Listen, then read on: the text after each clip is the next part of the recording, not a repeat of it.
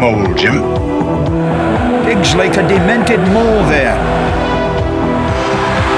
He just burst through the defence. Just watch this. Spillane gathers beautifully. In go the Irish forwards. This is Lenihan bursting into the 22. Back to Bradley. Back to Kiernan. The drop at goal is over. Michael Kiernan has done it. Good evening and welcome to the Molecast. Good evening. Good evening. On rewatch, I was just saying that I thought that the Welsh team that Ireland defeated actually didn't play that bad. It was quite a fast and aggressive game when they had it. I mean, they weren't hopeless. They carried the ball quite well at certain points, but they turned it over a lot when attacking and didn't really build anything. But you were saying you didn't think they were any good at all. I thought they were terrible. I thought going into the game that just talent-wise, it was probably the worst Welsh team since in 20 years, since 2002, a game I watched from behind the sticks that time in the old North Terrace. I think possibly with you, Andy. Who? They were wearing black shorts. Shane Burns scored a lot of tries. I think I worked. Yeah. I was working for that. Yeah. And so I remember that game, and that was, I think, Eddie O'Sullivan's first year, maybe his second year in charge. And we banged in like 54 points, and they looked hopeless. Now, this Welsh team was better organised than that Welsh team of 20 years ago, but that's in general true of rugby. I looked down the team sheet, and so many big names absent, and so few compelling,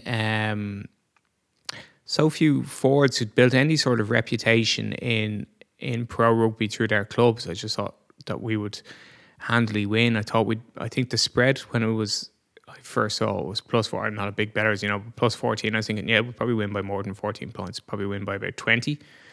And yeah, we did win by more than 20. But I think that there's like a real lack of talent in that Welsh team. The bigger names, the names that we're missing are almost all of them in their 30s. That they are all in their 30s. Some of them are in their mid-30s. Alan Wynne-Jones, 36. Ken Owens, 35. Most of the others, like Lee Halfpenny, 33. George North is only 30. It's amazing how young he still is. But they can return some good backs, but they don't.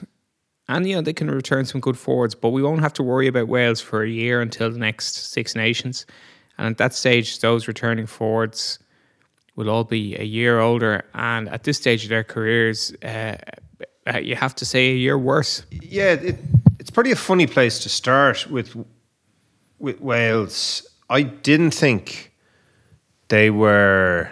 I thought they were well coached. I thought they were well organised. I thought they were kind of sticky, but just talent-wise didn't have it. I suppose what stood out for me before the match was how slick it. Like, I often get there during the anthems, as we all know, and I never see the teams warming up. In fact, I often don't see the teams even coming out. And Ireland's warm-up was really fast, and I don't put a huge amount of store on that because, you can see teams that look great and everybody has a plan until they get punched in the face and all that sort of stuff. See a team that looks great unopposed, but even allowing for that, Wales didn't look like that in the warm-up. There was sort of passes at each other, and it was more meandering than Ireland's, and there wasn't the same zip to it. And even based on that, you're going, if you didn't know anything about the players on it, you'd back Ireland to win based on how quick they were.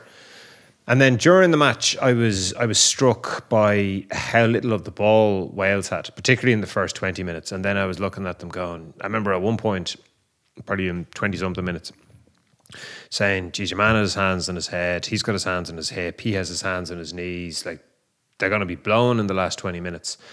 And then in rewatching it, I thought to myself, geez, like, Wales weren't that bad. They were better than I don't know, the giving credit in the score. But I think the big thing is just the difference in talent. So rewatching it and looking at how Ireland played, I was like, Jesus, like Ireland are good. Yeah. That was more the thing that hit me. So that's just why I thought starting off at Wales was... I think Wales will win matches in this Six Nations. I think they're going to win more than the Italian match. They'll beat somebody else. I don't think so. You don't think so? No. Yeah, fair enough. Go on, continue about the qualities you think Wales have then. I still think under Pivac, they know what they're trying to do. They're like Liam Williams is a good player. They've got attacking, they've got cutting edge with McNichol and Reece Samet and Josh Adams, even though I don't think Josh Adams is great there. They've got two pretty good scrum halves. I think I like Dan Bigger, and I think Basham is a good... I think Basham is a good flanker. I think Wainwright's a decent carrier at number 8. I think he's getting better. I think Moriarty will come in and play. Beard is better than people in Ireland give him credit for, and their front row, they miss Ken Owens, but I mean, like I thought they'd miss Adam Jones, and I thought that they'd miss Gethin Jenkins. I thought they'd missed them more than they subsequently did. Like Wales won Grand Slams without those guys. I thought once those guys both went, that would dry up, that they wouldn't have replacement prop. So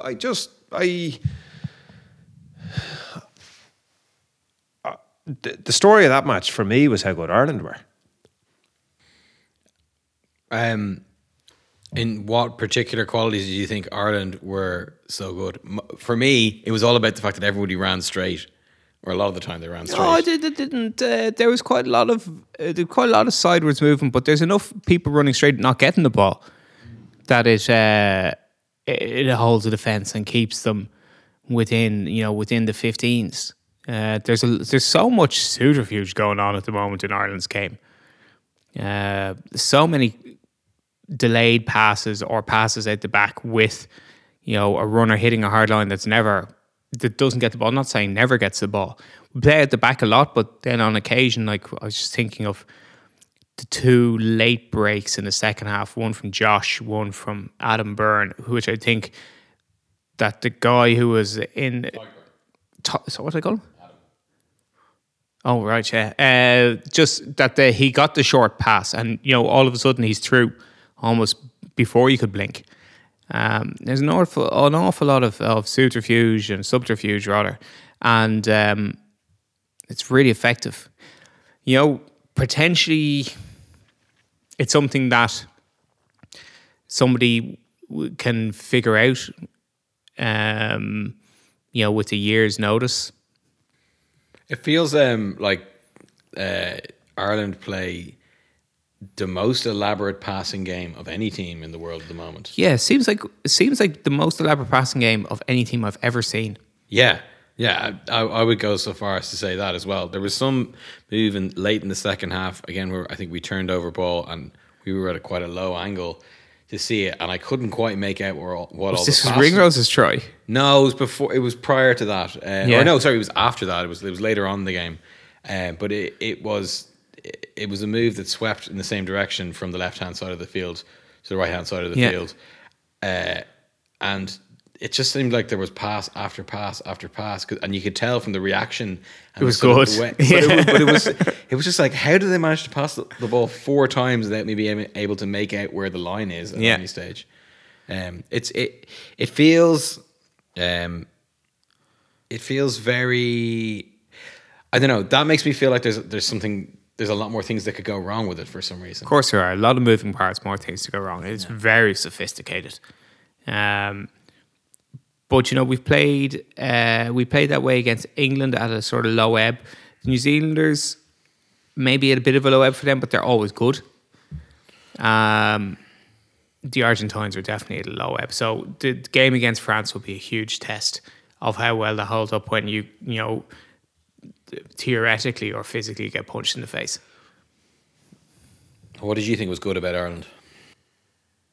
The physicality and the work rate off the ball and the purposefulness of what Ireland are trying to do. and how I thought that certain guys' roles had been simplified for them, or they'd been given very good instruction about what they wanted to do. So I think Josh van der Fleer is on record, and this came out last season, that he was told, or he was asked to carry the ball more, and they wanted him to get on the ball more. So that's kind of well known, and he's playing his best rugby, and it wouldn't surprise me in the coming weeks to find out or be told by James Ryan that he'd been told to be more physical. I thought that the Montpellier away game really stuck in the craw for Leinster, and then the fact that matches were called off for Christmas, and they were called off for both Irish teams, and then the Lions match they couldn't get to South Africa meant that Leinster didn't have a match for ages, and then came out like they'd been stung in the two return fixtures of the Heineken Cup. But one of the other effects was it meant that like James Ryan was off the pitch for ages and didn't miss that much rugby, and it didn't have the opportunity to go back into it. And he went off after pretty much on 60 minutes, and he wasn't injured. And I was thinking, this is great to see James Ryan get a hit out and not to have to retire injured. And hopefully that break really stood to him, because during the match there was a few times where, because he has he has identical headgear to Keelan Darras, and he's the same boots as Keelan Darras, and number 5 and number 6 look quite similar. So sometimes you weren't sure who'd done something. And I keep an eye on somebody getting off the ground, and almost invariably it was number 5, of like really like big clean outs, on the border late hits, like bone rattling tackles, and like it was brilliant. Because I remember watching Alan Wynne-Jones during the last 4 or 5 years of his career, where he was playing as well as he ever had, playing better than he ever had. And he's a good handler, and he gets into that sort of distributing position. But it wasn't a major piece of his game. Like the major piece of his game was how often he was involved, and how physically strong he was, and how well he dealt with the referee as the captain. And they were the things that he just game after game after game, he hit the standard that like he was never, and like these are all arbitrary numbers, but he was never below 8 out of 10. And I was thinking to myself, geez, like if James Ryan just continues to be that physical and doesn't pick up injuries, he's going to fulfill all the promise that his initial few seasons in international rugby indicated was there, because he didn't try to do too much. He wasn't really on the ball that much. He didn't have to carry, and it doesn't make a difference because other guys were. So, and there's probably 7 better ball carriers than him in the pack. Yeah. So, and I was struck. Like Farrell was interviewed after the match and said a few things, but I was struck by sort of 2 sentences he used. So he goes, "It isn't just Johnny. It isn't the first receiver. It's everyone. We're trying to make sure that we are as connected as we possibly can be in attack, and certainly in defence as well. We're not just sending our forwards into a brick wall. We're making sure that they can run the right lines as well at the back, and we're nicely connected, and therefore our support play has got to be better because of that as well." So connected. The fact that he used the word again, and that, like, as a defence coach, you want your players to be connected. So, like, remember looking at Wales a few years ago when they were very strong, and they had Priestland, I think, at 10. Yeah. But they certainly had, I'm going to say Priestland at 10. It might have been bigger. I think it was Priestland. And they had Jamie Roberts and Foxy Davies in the centre. And they were always in a 3. Always. And like the 2 centres, they were very disciplined at being in a 3, and the 2 centres were always beside each other. And then the back row was Warburton and Lydiot and Falatau. And they were very good at connecting that seam. There was always 2 of them in between that trio, and then the pack. And I'd say the pack, the tight 5. So the tight 5 were invariably in close, and then at least 2 at the back row, and then usually 3, but definitely the centre. And they just had that connectedness all the way through. And Sean Davies, and there was a rigour to it. There was a discipline to it, and it's wording that it's a word that I would associate with defensive coaching. But for I think we're seeing it in attack, and particularly that new camera angle that's the spider across, cam, yeah. the spider cam, the one that's on, like above the play. And you could see for Mac Hansen's try how quickly Irish guys were working to get out He wide. didn't score. Which one do you mean? Oh, the Sorry, Bundy Aki the Bundy Aki try. The Bundy Aki try rather. How quickly guys were working to just get in position out wide. Like you see Hugo Keenan runs out wide. Now he was skipped, but again he's making that space. And you see how quickly guys are filtering in to make that space. So a lot of it is about getting into the right place quickly, because everything is quick. Like Ireland look for quick ruck ball all like so often, and get quick ruck ball so often because the clean out is really effective. And it's not just James Ryan, like it's Andrew, like it's everyone really, like Ronan Kelleher, Andrew Porter. But that's what I mean, like the roles are very well defined, and that's why it struck me that I was there going, shit, like Ireland are really good. Yeah. This isn't that Wales are really poor. Ireland are actually really good. They work really hard off the ball to get into their pod or to provide. Like when I say it's not just a case of running around to get into position, it's when you're in position then you do a deadly run, a really quick run that looks like, oh, this person is a threat and that person is a threat and the third person out the back, it looks like the smallest threat. But a lot of the time against Wales, certainly that's where the ball went, was out the back. And then all of a sudden you have these two people who look like threats drawing in two Welsh defenders or even more. They can't really hit the guys because it becomes a little more obvious once they're past the point where they can get the ball, like they're not getting the ball. But they've still drawn in the two defenders, and as a result, there is more room wide out. There was the difference in the centres between the guys you mentioned, Roberts and Davies versus Tompkins. Tompkins defended quite well, I thought. Josh Adams was out of position and was ropey, but just going forwards, like he's Adams or played outside centre, like inside winger, as I said before about wingers playing at 13, and then Tompkins just is no threat going forward, like not at an international level. It's a huge step down from where they'd been previously. And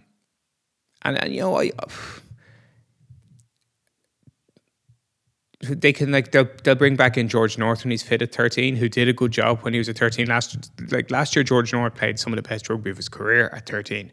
I thought he was excellent, but I think that their pack, I don't think Wainwright is that good, and I think Ellis Jenkins, the 6, who was getting really good write-ups during the November series, I just thought like he was possibly the most anonymous player on the pitch. Just didn't think he figured it all. And that back row has no balance. Like the previous back row, the great Welsh back row of Faletau, Warburton and Lydiate was so well balanced. You had guys who were so individually good at their positions. In terms of Lydiate was probably the best tackler in the world for about 3 seasons. Warburton was amazing over the ball, and then Faletau could do it all. And look at these guys now, and you're going like, if Tane Basham had a Lydiate and a Faletau beside him, he might look like a good 7. And he got a lot of good write-ups. He's a good player, like he's a decent player.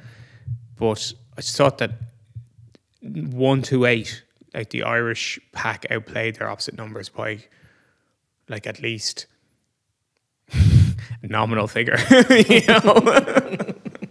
4. 3 of Ireland's tries were like finished off by like a big wide skip pass out to someone just waiting to put down, and Conway had to do a lot of work for the second one. Mm-hmm. But essentially that's what it was. Do you think that's something that's significant in particularly how Ireland played or how Wales defended? Or no, more how Ireland played, I think. And that's a function of how well, like Ireland played this way first, then Wales have to defend this way, and that's where the space is to score. Like the Gibson Park made Andy Conway's second try look like, made it the easiest try he's going to ever score. It was just a wonderful pass. Like he cut out 3 Welsh defenders with one pass. It wasn't fizzed flat, so like nobody's going to put that in a highlight reel, but it was a great pass, a great piece of vision from JGP. And as I said, Conway will never score an easier one. His first try he had to do so much hard work. It was really good touchdown from him.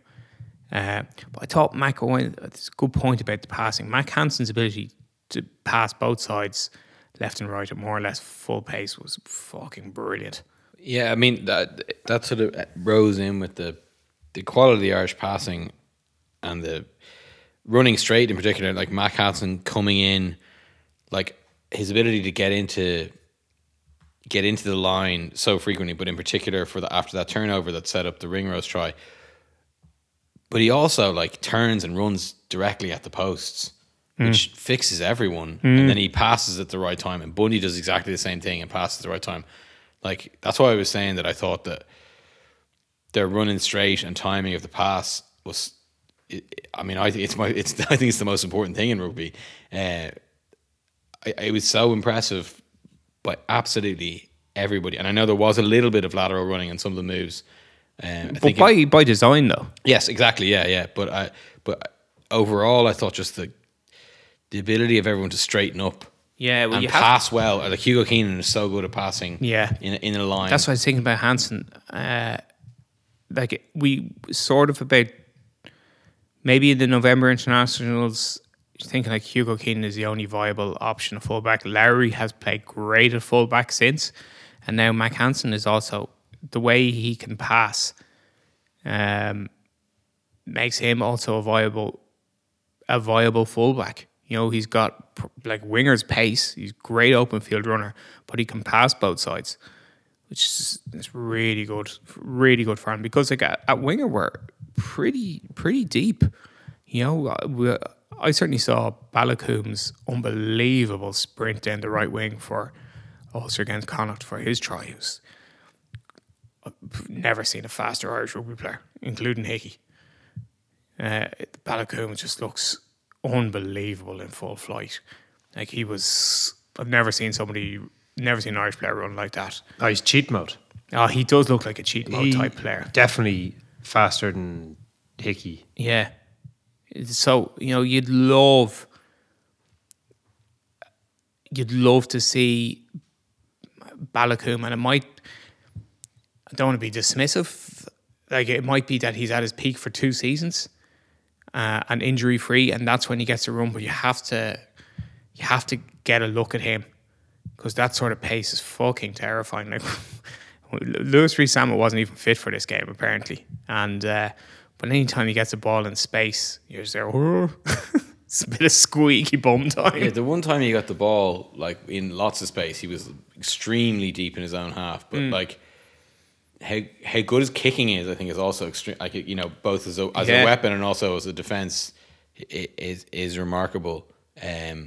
Real, like, just doesn't seem to put any effort, because you're standing in front of us for the whole second half. Yeah, doesn't seem to put any effort into it, and like it strikes flies. the ball clean. Yeah, flies off the bat. Yeah, no, explodes off the bat.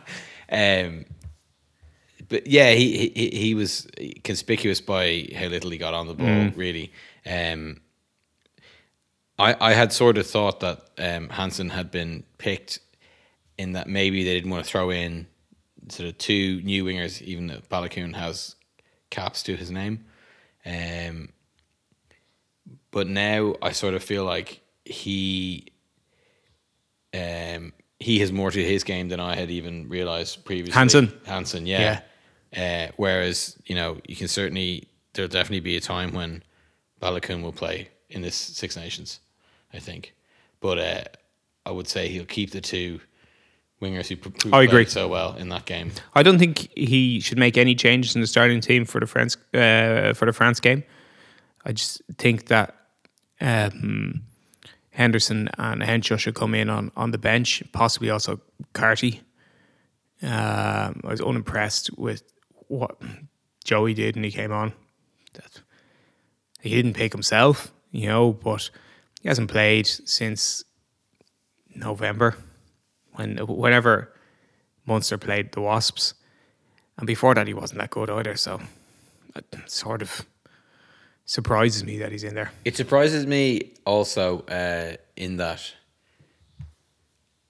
we know what he's capable of, in a sense, and he's being outperformed by Cardi at the moment. and Cardi has had such limited time for Ireland, and like, I mean, the biggest game of his Ireland career is a failure. He lost it. He was the starting out half against Japan, and that's not writing off his Irish career, but like, he needs more opportunity and more time to play in that team.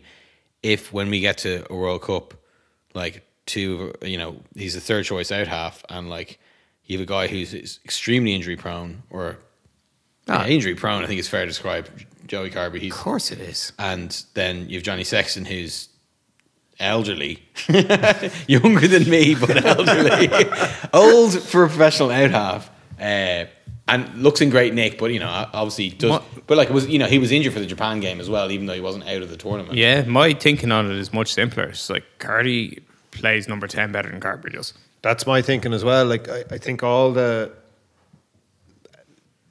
scenarios that you outlined there about what might happen in the World Cup is second to that point about who's playing better. Not just who's playing better at the moment, like who plays better. Yeah, because you were saying, we know what Joey can do. And I'm there thinking in my head, like, do we? He's a nice passer in broken field. I think he looks better as a fullback. And I sound like a broken record, but even against Argentina, when he went to fullback, I was there going, Jesus, like, this is a great look for the team. I go back to what you were saying about playing Hansen at fullback. It does give you a different shape that you can have two receivers on the pitch. So Hugo Keenan is a very good defensive fullback. I think the other thing that struck me before the match or after the match, I'd say after the match or towards the end of the match, was the fact that Tom Kiernan had a moment's silence or a minute's silence before the game. And I was thinking to myself, Jesus, like, Irish rugby is in a strong position because of Tom Kiernan. Like, pretty much single-handedly. Like, a load of stuff goes back to him. A load of stuff went through him and goes back to him. And essentially, if you look at there's 4 Irish teams in the... So the fact that, like, Mac Hansen and Bundy Aki are both guys from the Southern Hemisphere. They're both Irish qualified guys. They're both guys who are playing for Connacht. The fact that Ireland have... And the reason I say about Connacht is, like, there's 4 provinces, and they're all in the knockout stages, and they're all professional entities. And we talked about the amount of fixtures that there are at the moment and how it's different from previous seasons and how there has to be migration of players. So you have to think the Connacht will get better because they get more guys from Leinster, and they might end up getting guys from Ulster in the backs, and they might end up getting 1 or 2 guys from Munster, whatever. We'll see. Like, they'll just end up being... You can only see the 4 Irish provinces on aggregate getting stronger. And particularly Connacht, because they've the most room to make up.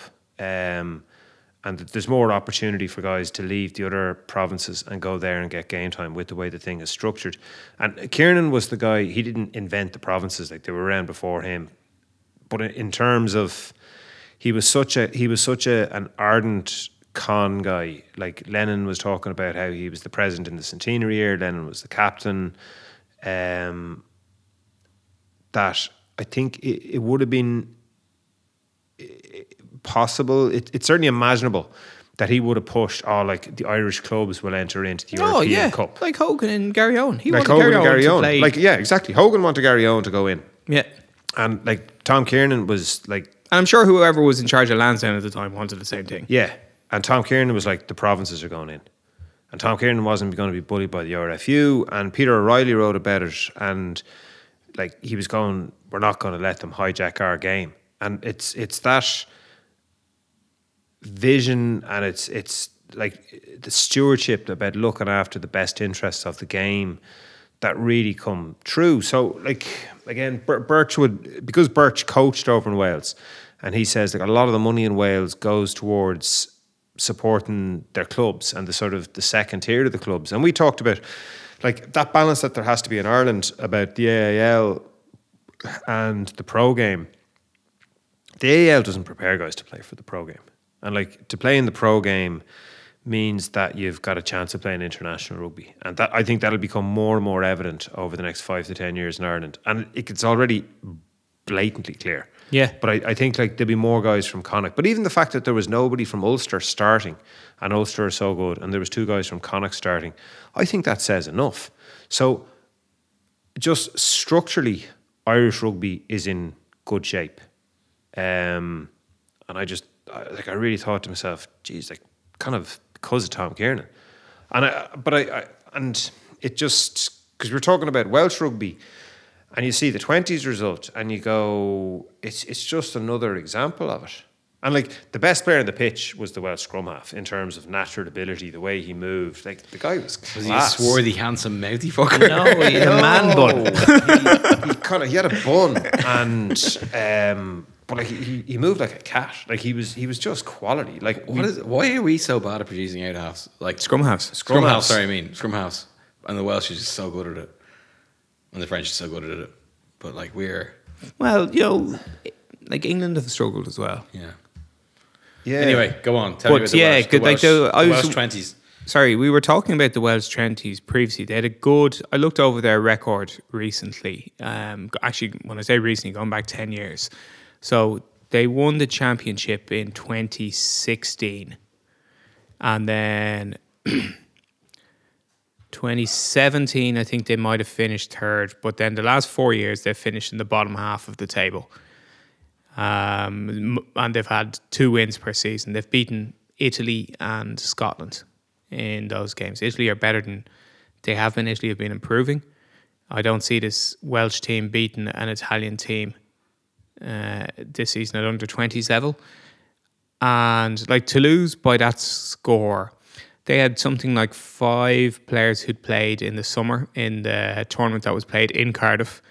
The Six Nations, the under 20 Six Nations had been postponed.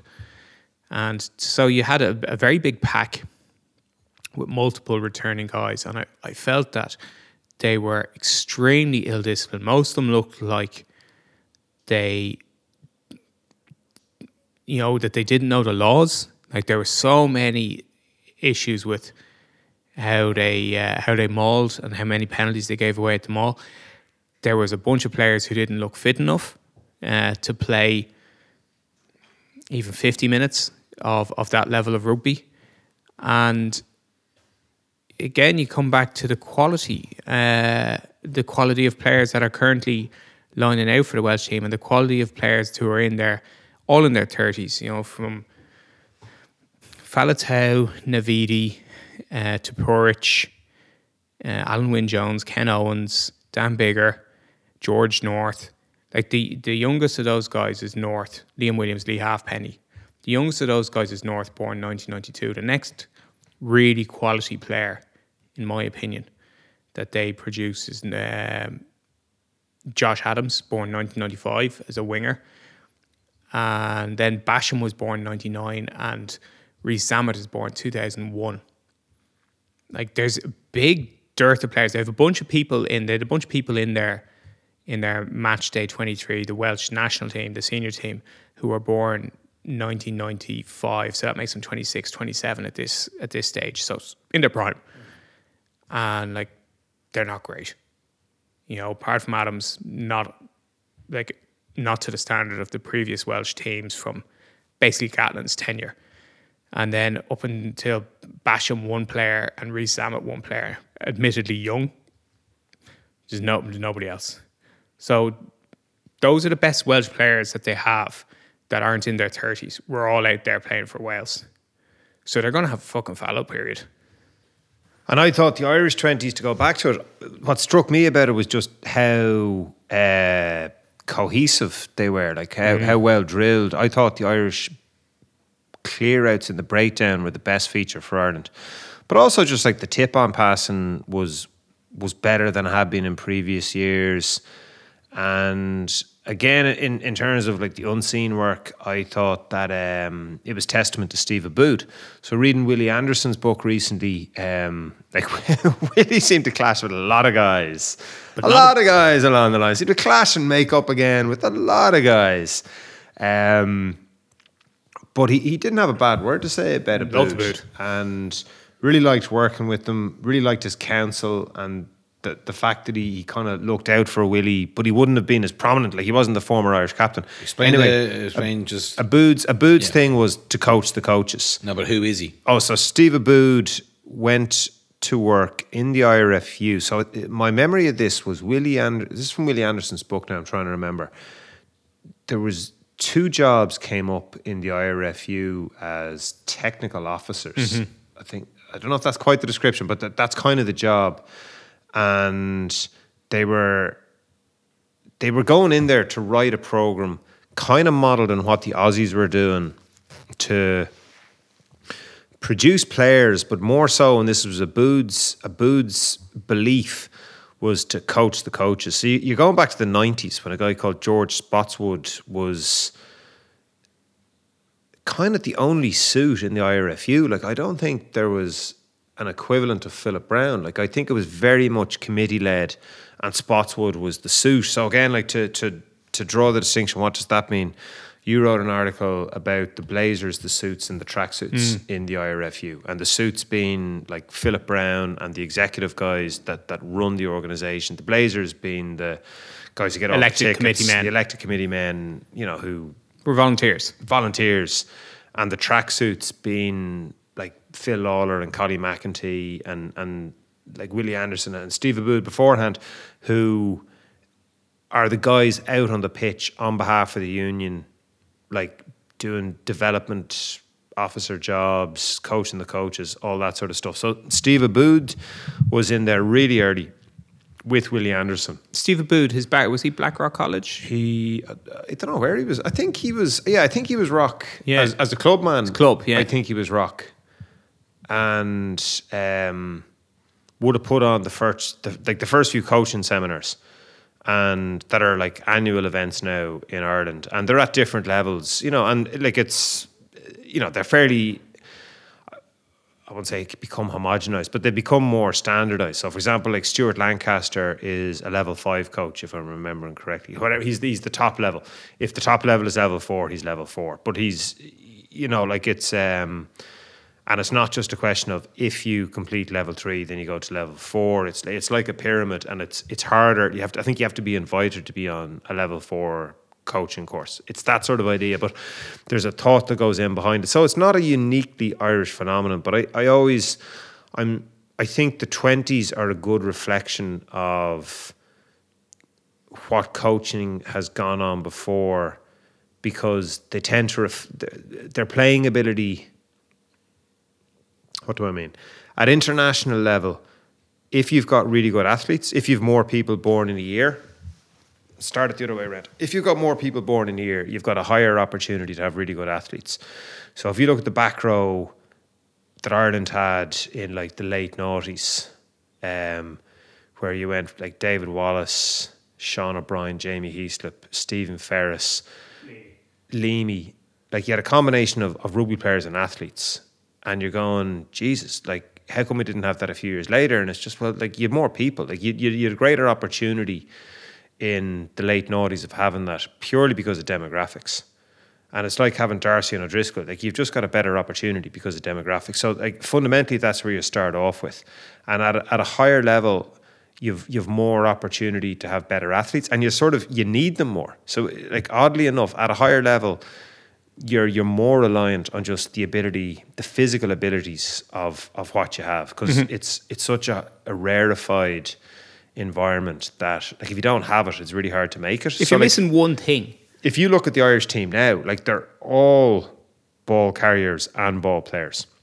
Like you were saying, like James Ryan is like the 8th best ball carrier in the Irish team, and he's good at it. He can run and he can handle.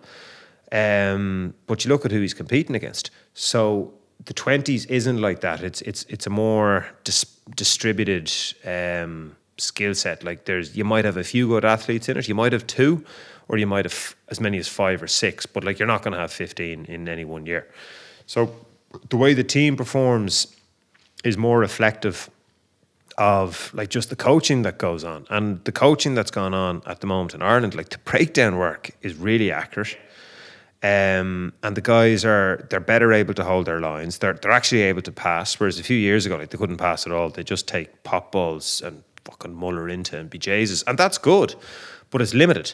But there was nobody of the same natural footballing ability, which is a phrase I like, but they get subject to interpretation as the Welsh number 9. Like the guy was the best footballer on the pitch by a mile, but there's only one of them. and his team lost by 50 Yeah. points.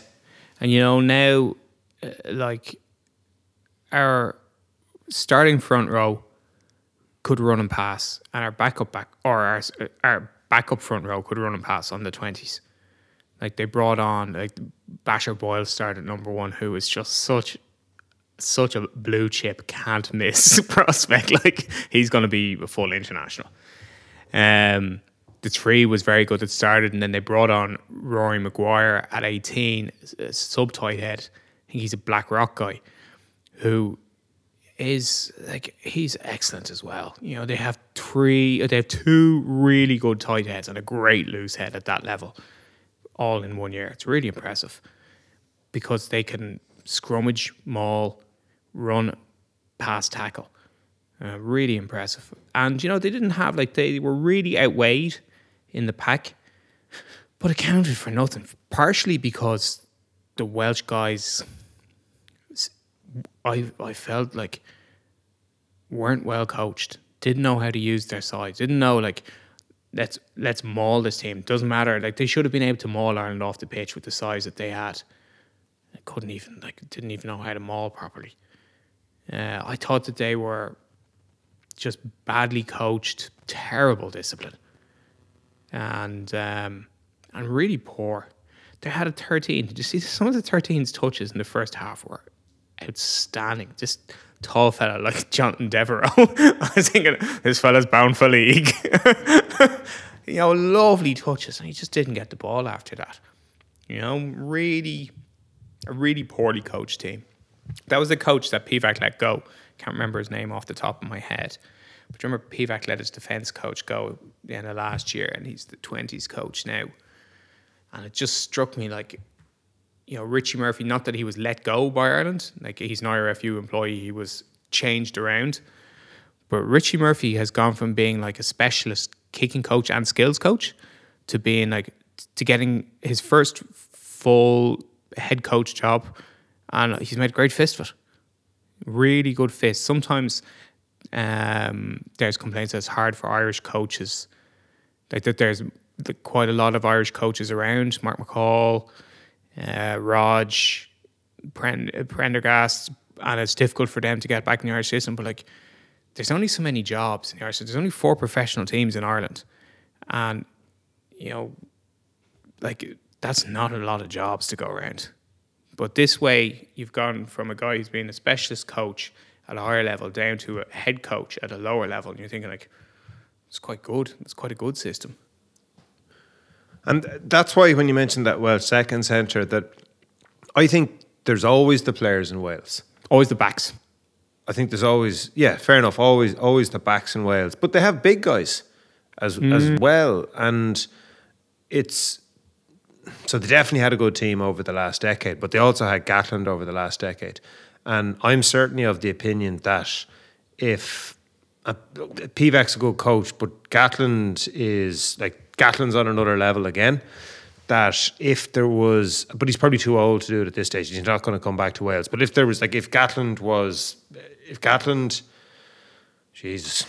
could take the Gatland that started with Wales and put him into Wales they'd be strong for another 10 years because he'd make the big guys fit and he'd identify and pick the best young guys because, like, they always have the backs and you only need to have like 15, 16, 17 of them in your squad. Sorry, you need to have, how many backs do you need to have for your squad? Like, say you've got 12 really good backs who can all play. Wales have that. And you get your forwards fit. But you're relying on talent. And I know that kind of isn't that the point? Like, you have to have, that's what I'm saying, is like, you have to have the talent, but like, the talent doesn't make you connected. So I don't know. It's why South Africa will always be strong, because they always have big guys and they have guys who can kick and tackle in the backs. And if you get a good coach up the top, you can coalesce that. It's why like the All Blacks will always be strong, because they've always got fast, fit, hard guys who can pass the ball. And you just need a coach who's able to go in there and give them a purpose and like keep them on the straight and narrow and like message them and like give them that belief and like, you know, dickheads don't make, you know, good people make a good All Blacks, no dickheads, all that sort of stuff. Like that's probably the biggest thing. Yeah, but there is a difference though in between like South Africa slumped. Like South Africa lost to us 37-3. Yeah. And I think they lost in the same year. You might check this for me. I'm not sure. Is it they might have lost 53-7 against the All Blacks or something like that? So like feels familiar. 2017 Heavy Rugby defeat to Championship. Twickenham as well. And that was because they were badly coached. If you look at the team that played against Ireland in 2017, like Etzebeth was there, the Beast was there, a load of the same players were there. That Peter team was Steph really Toy, strong. like a load of good players were in it, and we absolutely annihilated them. Remember, I was watching that down in the Curragower in Limerick, and I was watching the stadium and I couldn't tell who the fuck was who. yeah, and but just like coming out of that, going, I remember saying to the lads, like, I'm bored. They're going, like, mark that down in your diaries, lads. Like, we will never beat South Africa by that much again. So it was 57-0. New Zealand beat Yeah. them by in North Shore, and in 2017, and I'll look, the team that we beat in Lansdowne Road was really strong. yeah, So go back to Joey Carberry then, and we've talked an awful lot in this, and you haven't had many questions really. In Ireland, were just after 60 minutes, were at 29 points on the board, 29-0, and didn't score anything for the last 20 minutes, and there was a definite drop in sharpness when the subs came on. 100%. I thought Ireland became more predictable, less kind of urgency about them, which is surprising in a way, because you think the subs would be gagging. And that's why I thought like Wales weren't that bad. Like, Yeah, Wales won the last 20 minutes 7-0 for like what that's worth. Yeah. But, and Ireland were on top. Like Ireland were in the 22. Yeah. From my point of view, it wasn't the urgency that I was missing. It's just like the coordination. You know, there was a little bit of Piper sort of, I felt, started evening out the penalty count to some degree. But I felt that it's just the coordination and the connectedness, to go back to Farrell's word, dropped off like considerably. Maybe that's too many subs at one stage, but it's not really. You would expect to use the subs in those sort of situations. Just like I felt the 9... more like Connor had some bad moments. His pass to Tyke Byrne, that Tyke Byrne gave the offload to Basham was a bad pass, set up Tyke badly. I just thought that Carberry just ran towards players and passed to them, and nothing was as well organised. He doesn't organise guys. He doesn't organise guys around him as much. Like he gets the ball and he throws a pass, and you're there going, it's a bit obvious, isn't it? Yeah. Or he gets the ball and he puts up a kick, and you're going, like, or what? And what I mean by that was, when Carter was playing, who was the best ever, you never knew what he was going to do. Even when he had the ball, he knew. And it was like, do I kick, pass, or run? And every time he had the ball, you're going, geez, he could do any one of these. And he's just and so threatening. It wasn't what happened next. So this is later on in his career, when he wasn't burning guys for fun. Like, this isn't like 2005 Dan Carter. This is 2011 Dan Carter, or like even late, like 2015 Dan Carter. So the pace was gone, and like it wasn't he was this elemental threat with the ball. It was just like you didn't know, and it was a great reminder. Like he could still run, but he wasn't Bowden Barrett. But you just didn't know, and you couldn't. Like he was pretty much. It wasn't quite that he was impossible to defend. It was his team was impossible to defend, because he didn't have to do anything extraordinarily brilliant. It was just the threat that he put on you was really good. And I thought that's what Ireland were very good at. And that's why I thought they were so good, rather, was that definitely last year I became more and more of the opinion that it's about applying pressure to the opposition in as many different ways as possible is the way you win matches. And Wales couldn't apply any serious scrummaging pressure to Ireland whatsoever. Ireland's scrum was so tidy, and Kelleher's hook was so good that it was such an opportunity, because you could see the way Ireland attacked in the first half, that it was like either Gibson Park would run one way with the ball and then cut back the other way. So he'd make the Welsh midfield he put them off balance. They all started right, ran left, and then he went back that side. But they were all off balance. Or he ran a dummy line and Conan picked and went the other way. Or we got the ball to Bundy, or Bundy went on a switch. But like, it was a pre-planned move, and Bundy went in a switch and went back the other way. But all of that you could do because we had a really solid scrum. A few line-outs been picked off, but maybe that's the weakness. Like when Hendo doesn't play and O'Mahony doesn't play, like the line-out isn't as absolutely strong as it could be. But the line-out wasn't under severe pressure, and Ronan Kelleher's job has got better. And Ireland kept on taking kicks. And like Sexton missed 2 of them, but there wasn't any kind of thinking about it. Or Second one was a weird one. I kind of have the feeling like, we're 7-0 up and we've scored early, so like, we're going to crush them, or we're going to go for the corner, or we have to score a try. It was just like it was bang, go for the sticks. And it's that scoreboard pressure is huge, because you're going, like if Ireland were 13-0 up at half time, Wales would have lost by more, like significantly more, I think. I thought every kicking decision at the post was the right one to make. It was weird that he missed the 2 of them. The second one was the wind. On the day in the ground, I was like, they're excusable. And then on the CD, I was like, they look a lot easier than they seemed on the ground from the ground level. But I also think the drop off at the end was because it was like, we've got 4 points. We've got 5 points against this team. There's absolutely no chance they're going to score anything significant. They're not even going to get 20 points and make it and like sort of, cover up this has been completely one side. The team were just like, this game's over, and if we score another try, great, but like it's done. That's what it felt like to me. I thought we were trying to score a try, and it's just like we lacked the same cohesion that we'd previously had. Like Dan Sheehan, I thought was really impressive when he came on. I liked Beelum when he came on. He's not Tyg Furlong, but I think he's really solid. And I remember seeing Beelum in a couple of games that he played against New Zealand under Joe Schmidt, and he can pass as well.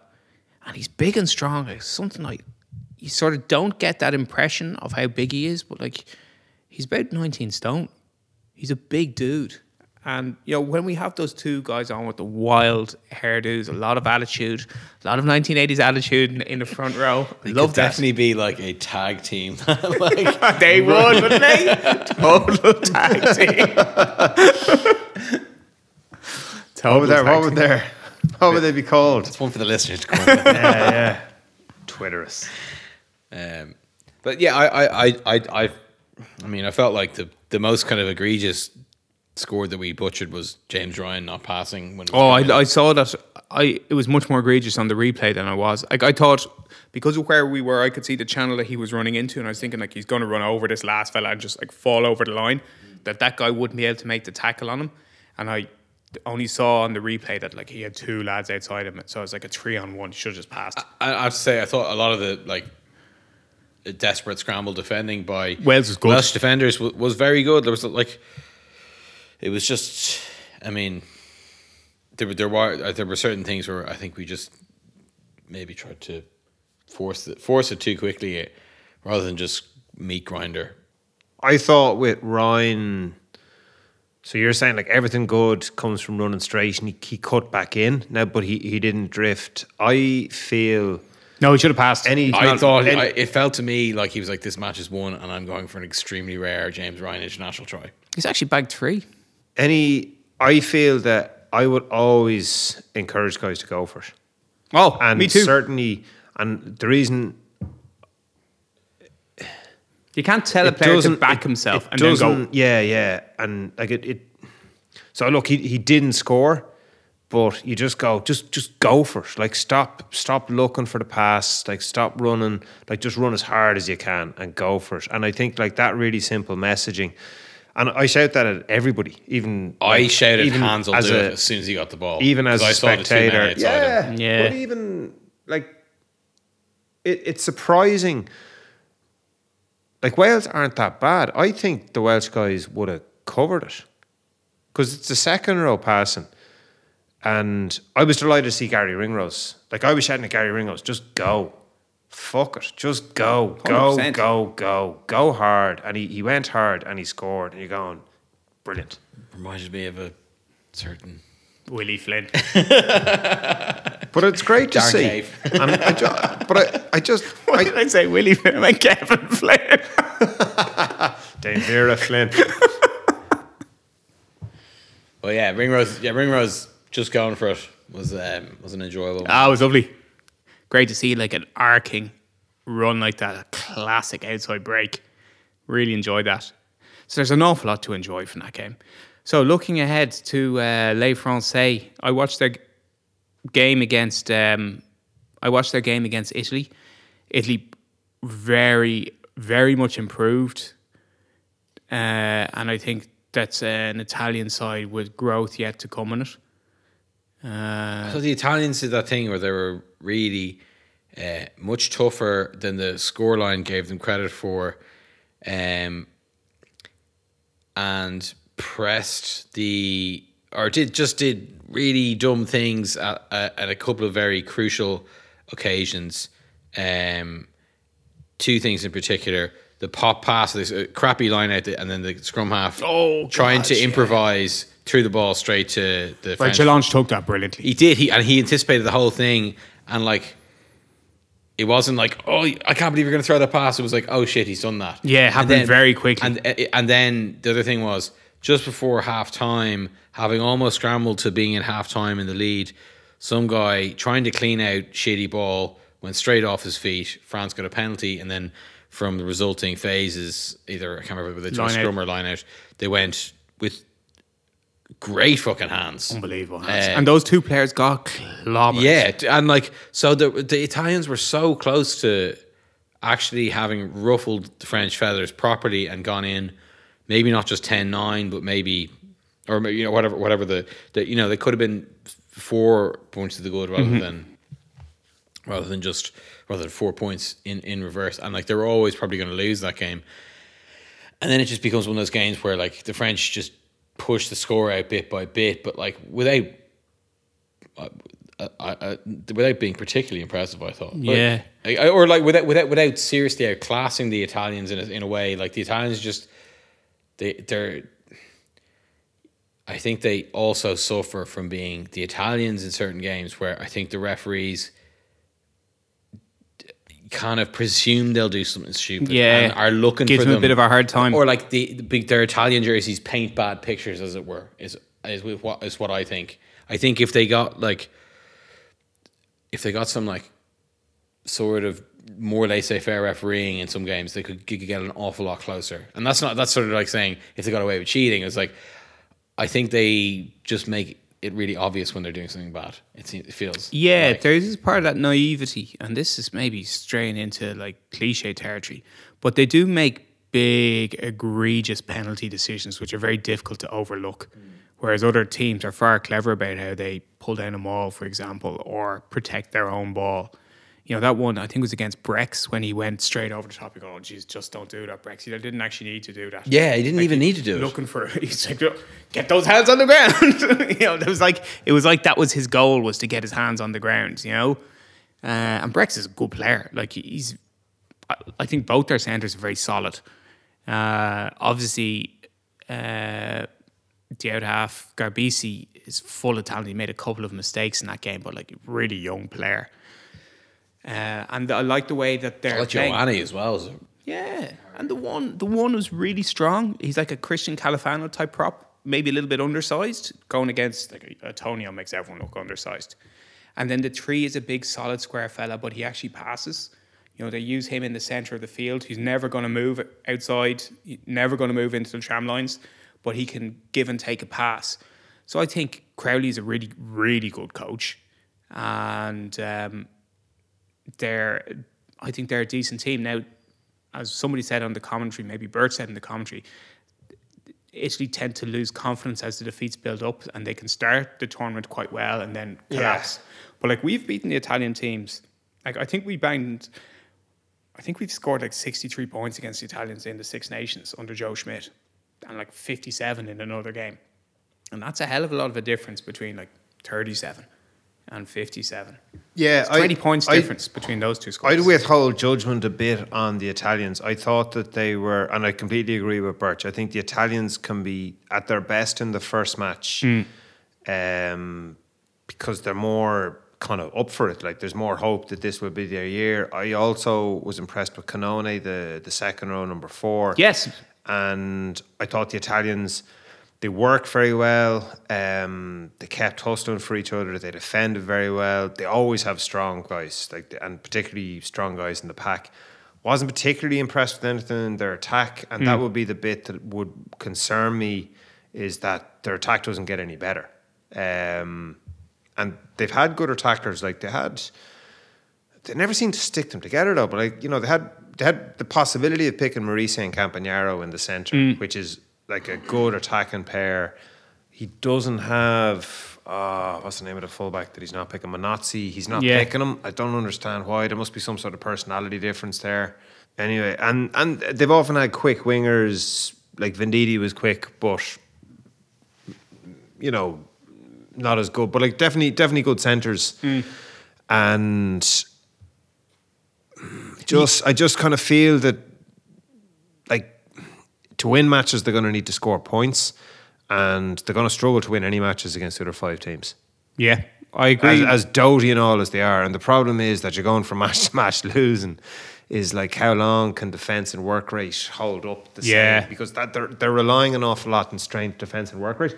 They really need to win a match to get that buzz, and like defence and work rate is the easy stuff from a coaching point of view. So I do think Crowley's a good coach. I think he's gone in there, he's done the right things with them.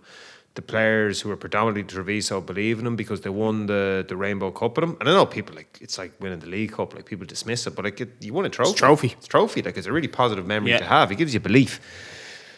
But nonetheless, I would withhold judgment as to whether they've moved on or not. I think Garbisi's a huge plus for them. Yeah. Because I often thought that if the Italians got a pair of halfbacks, they'd be dangerous because like they always have speed and they always have big, strong guys. And the problem is the transmission. Yeah. Well, for more than a decade, they didn't have an out half. Yeah.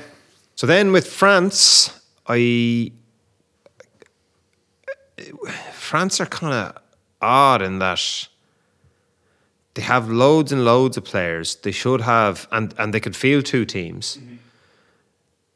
But yet they're kind of still lacking in some. Do you think they're still in gestation? They shouldn't be. No, I agree. They shouldn't be, but do you think they are? I'm not sure, because that gives lie to the fact that like they'll arrive fully formed. I kind of hope they don't, because like we could meet them. Mm-hmm. I would prefer to play the All Blacks in the quarter-final than France. So like I'm looking at Scotland having beaten. I'm not going either way. So. Yeah. Doesn't matter, buddy. We can end up playing fucking Samoa. I'll get there now. Yeah, but look, like yeah. But I think sure, look, it does. Well, I've said it. Like my rationale being that if we play France in the quarterfinal, there's no way we're winning that match. No, we won't get. Well, firstly, we won't get any fucking decisions. We're not going to get a peak of a refereeing decision. Like, there's no way France are playing Ireland and the referee isn't giving everything to France. But like, look, I'm worrying. Whereas I think if we played the All Blacks, we'd have a crack off them. I know, like, history does not paint a kind precedent, but look, that's sort of beside the point. You're talking about France being in gestation. I think what surprised me about France is that they're not there already. I agree. Their good players are so good that they can always tip the balance. And like, it didn't surprise me in the slightest. If we'd recorded this last week, I would have said I thought the Italians would be closer, but I also would have said, look, in the last 15 minutes, 1, if not 2, possibly all 3 of Ntamack, Dupont and Penno will score 7 to 14 points, depending on who's Dupont kicking. Though looked like what he was, recovering from COVID. I thought Dupont had one of the quietest games I've seen from him in a while. He still took and gave the pass to Penno for Penno Oh score. yeah, no, he's just a great player. He's but just awesome. I felt that it would have been a good time to play France first up. He's so important for them. He's like Aldred and him are just like an 8-9, unbelievable. Aldred's machine, rugby playing machine. So that's why I think that it's really,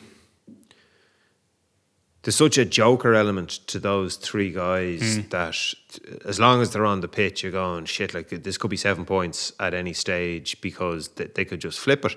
But that said, Ireland, I don't think Ireland should beat them. Do you think so? Oh yeah, I know we're playing in Paris, Yeah. so but Ireland are good. Yeah, Ireland are really good. Like I'm surprised. And we got Henshaw and Henderson to come back. Yeah, it's going to be big because when they bring on their sub front five players, can't remember the name of the loose head, but it's Mavaka at hooker. Who's Jesus? He's enormous. He's enormous. Bamba is like, when we played against him like 4 years ago, he was like, I think he was 20. yeah, and he was like real, like seemed a bit ropey on the whole laws of the game, you know. And then Taufa Fanua is just a giant when he comes on. Like there's so much size when they bring those lads on, up front. That's a tricky part of the equation because they start off with a lot of size. You know, they start off with Winnie Antonio. He's just so fucking huge, man. You see the footage of him when he's beside the other players. And it's like, what is he like? 1:1.25. You know, he's so much bigger. And then Willems is fit. You know, he's such a huge man. He's very abrasive. He's fit. I think they'll probably.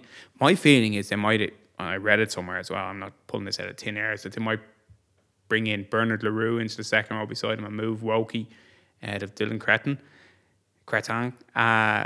So they keep their line out and they bring in more. Bernard Leroux is such a tough guy. He really is so hard. So which I think they'll do.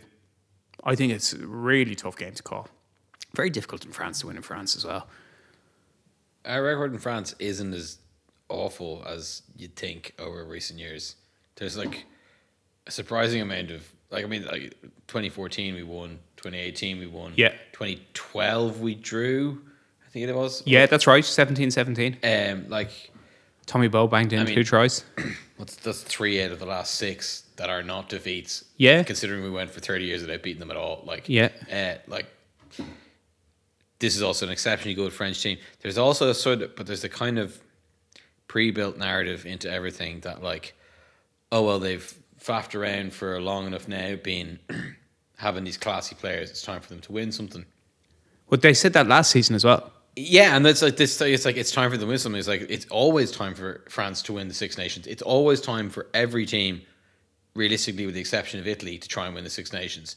And like Scotland came to that party in the last few years, where I know they talk a big game, but like they could win the Six Nations, Scotland. Yeah. So, you know, this time it's like that what they're really building towards. If they're building towards anything, it's the World Cup. It's not the Six Nations 2 years or 18 months before it, and it's not the Six Nations 6 months before it. If they're building to anything, it's the World Cup. But like that doesn't mean they can't win the tournament now. It doesn't mean they can't win the tournament in 12 months' time. It doesn't mean they can't win the tournament 6 months after the World Cup either. Like it's all about each tournament at a time. Oh, they're not like sacrificing anything by throwing in some like Mickey Mouse players or some under 20s. They have like easily got 45 international players to play. So like I also think that the idea of the World Cup cycle is getting shorter and shorter at this stage. Everyone's realizing that basically it's the year before it. How you prepare. Do you think so? Yeah, I agree. Because it's like, I think it's 18 months out. You see what Razzie Erasmus could do in 18 months. And I think when you start planning for, like you sometimes see these, they're really just, I don't know if I call them articles, but like you see lads and they're under 22. He could be in the team in 4 years' time. Yeah, he could be. Like, I can't dispute that. So could fucking loads of other people. Yeah, I mean, I actually watched this video of all the tries from the 2018 Grand Slam. I often think that 2018 Grand Slam has been sort of lost in the mix because I think it was the first year that TV3, now Virgin Media, were broadcasting it, and the summer tour where we beat Australia was on Sky, and the autumn internationals where we beat New Zealand at home were on RTE. So no one put a good DVD together because no one had the rights to all three of them. And bizarrely, that game against England, it just, you never see it in terms of like cropping up in terms of highlights. Anyway, that's aside the point. There was nothing from the France game in it because there was no tries by us in it, which I thought was weird. And also, Gordon Darcy can't finish the sentence. He's a terrible commentator. Where was I going with that? Sorry, my point was like, there's so many players in the 2018 team who are still there. Like, nearly everybody is still there. There's so few new faces, what I'm saying. But at the same time, you know, Robbie Henshaw is 4 years older and has had like the, you know, annus mirabilis probably of his career last year. Although it's amazing. He's had a lot of high points, but like that England game in particular was a real like. He just turned the tide, and then he was like one of the best players on the Lions tour. Like Jack Conan was playing in that tournament, played against Wales, but then you know was in the. You know, he was in and out, and he was never in, and now he's the man. Yeah. And like Caelan Doris is totally new. Josh Van der Fleer was there, but he did his cruciate in the French game. Yeah. So like, and like you know, Andrew Porter, I'm pretty sure was there in 2018, but he was a tight head and he was the sub tight head, and now he's he's cornerstone of this team. So I'm just saying, there's like a lot of players. A lot can happen, even with the same players being there. Oh yeah, that's what I'm saying. The match we haven't talked about is England and Scotland, and talking about the same players. What hit me about that match more was that Eddie, like it was the team that, I don't know what Eddie Jones is doing in terms of the selection for his World Cup. If you're talking about building, maybe he's just getting out all the guys that he doesn't want to pick. Now getting them, like, you know, when Manu Tuilagi is injured, he just puts in like Simmons and Ezekwe. Like we were chatting about it, going the longest game. He's got like he's picked these two guys as a quarter of his pack, who he's just ignored. Simmons, who's been like player of the Premiership for 3 seasons, he's just gone, oh, I'm not picking you. And then like he took Ezekwe off after 25 minutes or something ridiculous in South Africa, when like Ezekwe was 4 years, and Ezekwe is not an old guy, and now you're going back and you're picking these guys again. So part of me sort of goes, right, like it's not that you're vengeful, like, you know, you've given these guys your opportunity, and part of me goes, there's not really a bit of you, Eddie, that believes in these two guys. I think Eddie Jones is overthinking it, and like I don't know what he's doing dropping Mako Vunipola, for example. I have no idea where that's come from. But look, like, I mean, Mako's 31. He's not even old. He's not 34 or anything like that. He's just an amazing prop. Like, he's not one of my best props. No, he is. Yeah. I don't know why Jamie George isn't starting. Like, Jamie George is savage. He's a brilliant player. Like, I don't know why you don't have Billy Vunipola in your squad. Like, if I had access to Billy Vunipola, I would just do whatever it took. If it's like, no, Billy, I'm going to, you know, send you, like, do whatever it takes to get Billy Vunipola playing. If it's completely different, it's like take the Jimmy Johnson, the old Dallas Cowboys coach. Like, he's like, oh yeah, of course I treat players differently. I treat my good players better. You know, it's like totally goes like, that's how you manage the team. Like, you get your best players, do whatever they need to get them to play well. I'll be doing whatever it took to get Billy Vunipola feeling like he's the man again, so he can give you what he gave you in the past. He's not past it. No. If you ask me, this is it might be spurious 3 beer talk, but like it feels very much like Eddie Jones is gone on to veering towards a sort of like late era Mourinho, perversely taking out like sort of vendettas against people, and like, I mean, I just don't see it ending well for England. And like the England beat New Zealand in the semi-final, and they were absolutely pummeled in the final of the World Cup. And I don't know why Eddie Jones has so much credit in the locker. He's been to finals of the World Cup with different teams. Yeah, and he keeps on, and he beat South Africa with Japan, and he keeps on coming back. And he reinvented England. Sorry, this is what I think. He reinvented England before. Like, if you look at the team that we beat in 2018, and then the team that beat us in 2019. Twice. Everyone beat us in 2019. No, they didn't. Like, we won 3 games in the 6 Nations. You know, average year. But he reinvented his team, and I think he's trying to reinvent his team again, have a whole host of backs who are like Queens and Maroons backs who can all run, pass, and kick. And I don't know why he's moved away from having like his huge pack of forwards. I don't know why he's moved away from picking the South Sea Islanders. Pick two Vunipolas, Manitou Alagi and Owen Farrell, and then just like 11 other from England. It doesn't matter. Like if you've got Manu on the team with the two Vunipolas and Farrell, it doesn't matter who the other 11 players are. And I'm surprised when in England, that's not surprising. When I see England just like going, Owen Farrell's probably past it. You know, Marcus Smith is new man. You're going, mate, you don't understand fucking rugby. You know, Owen Farrell is a guy who everybody who's ever played with just thinks like he's a great player, he's a great leader. Everyone has so much time for him. He's so fundamental to making England play well, and they want like there's so much of, and it's like Marcus Smith is a really good player, but there's such a rush to appoint him as like a guy who's going to be England's out half forever, and that shit doesn't work. Like a player like him, he can't be playing like a 20 to 22-year-old forever. You know, whereas a player like Farrell can play that way until he's 34. But like that story is as old as Fleet Street. Like when Stuart Barnes wasn't playing, it was like, oh, if England picked Stuart Barnes ahead of Rob Andrew, they'd be better. And then it was Danny Cipriani, and then it was Geraghty, and now it's Marcus Smith. And like they all have their attributes. But the fact is that if you picked a midfield of Marcus Smith, Owen Farrell, and Manitou Alagi, it would be stronger because it like the benefits, the virtues of it would be 1 to Alagi, 2 Farrell, 3 Smith. Yeah. And Smith is really good, but like or it might be Smith 2 and Farrell 3, but it'd be Manu number 1. I mean, that's the other thing. I don't watch an awful lot of the Gallagher Premiership, so I'm not massively familiar with Smith's like day-to-day work, but I read the reports about how Harlequins play. I see the results they get in like these extravagant high-scoring comebacks, and it's like England never fucking play like that.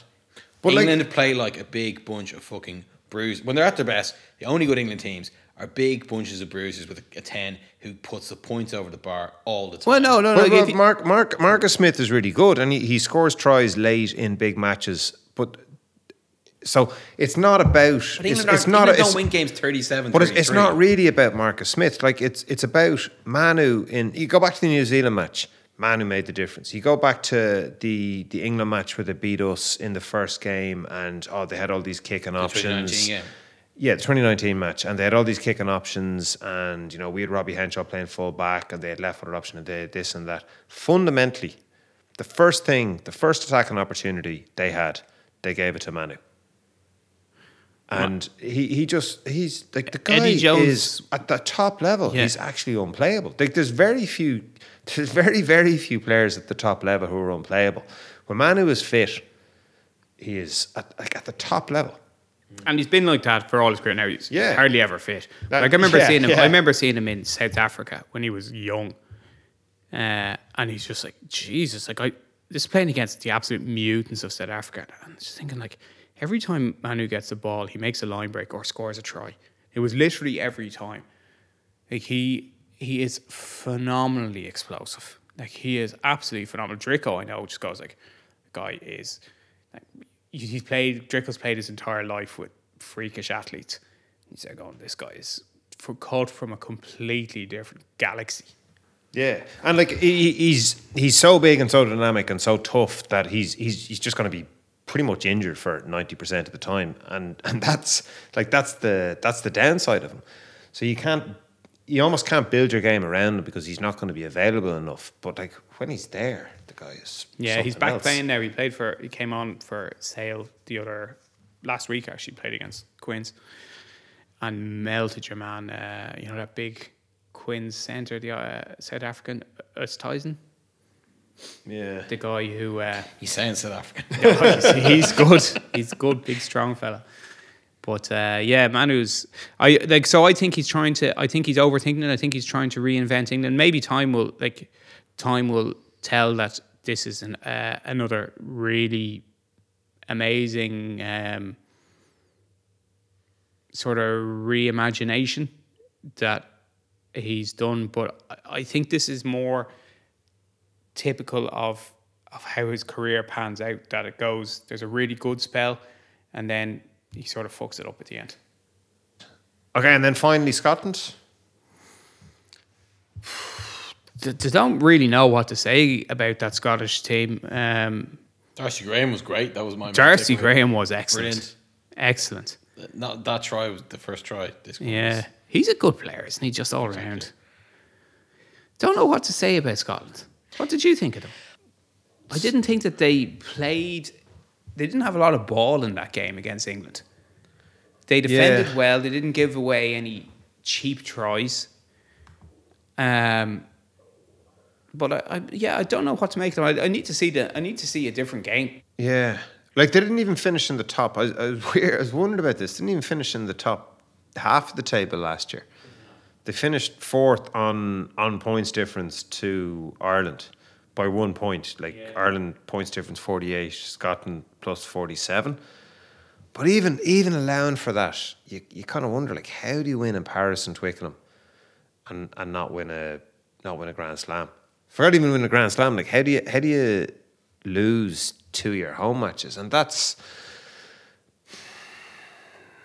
Well, against Wales, they had a sending off. They were in a very strong position, and they fucking screwed themselves. Against us, we beat them with a very late kick from Sexton.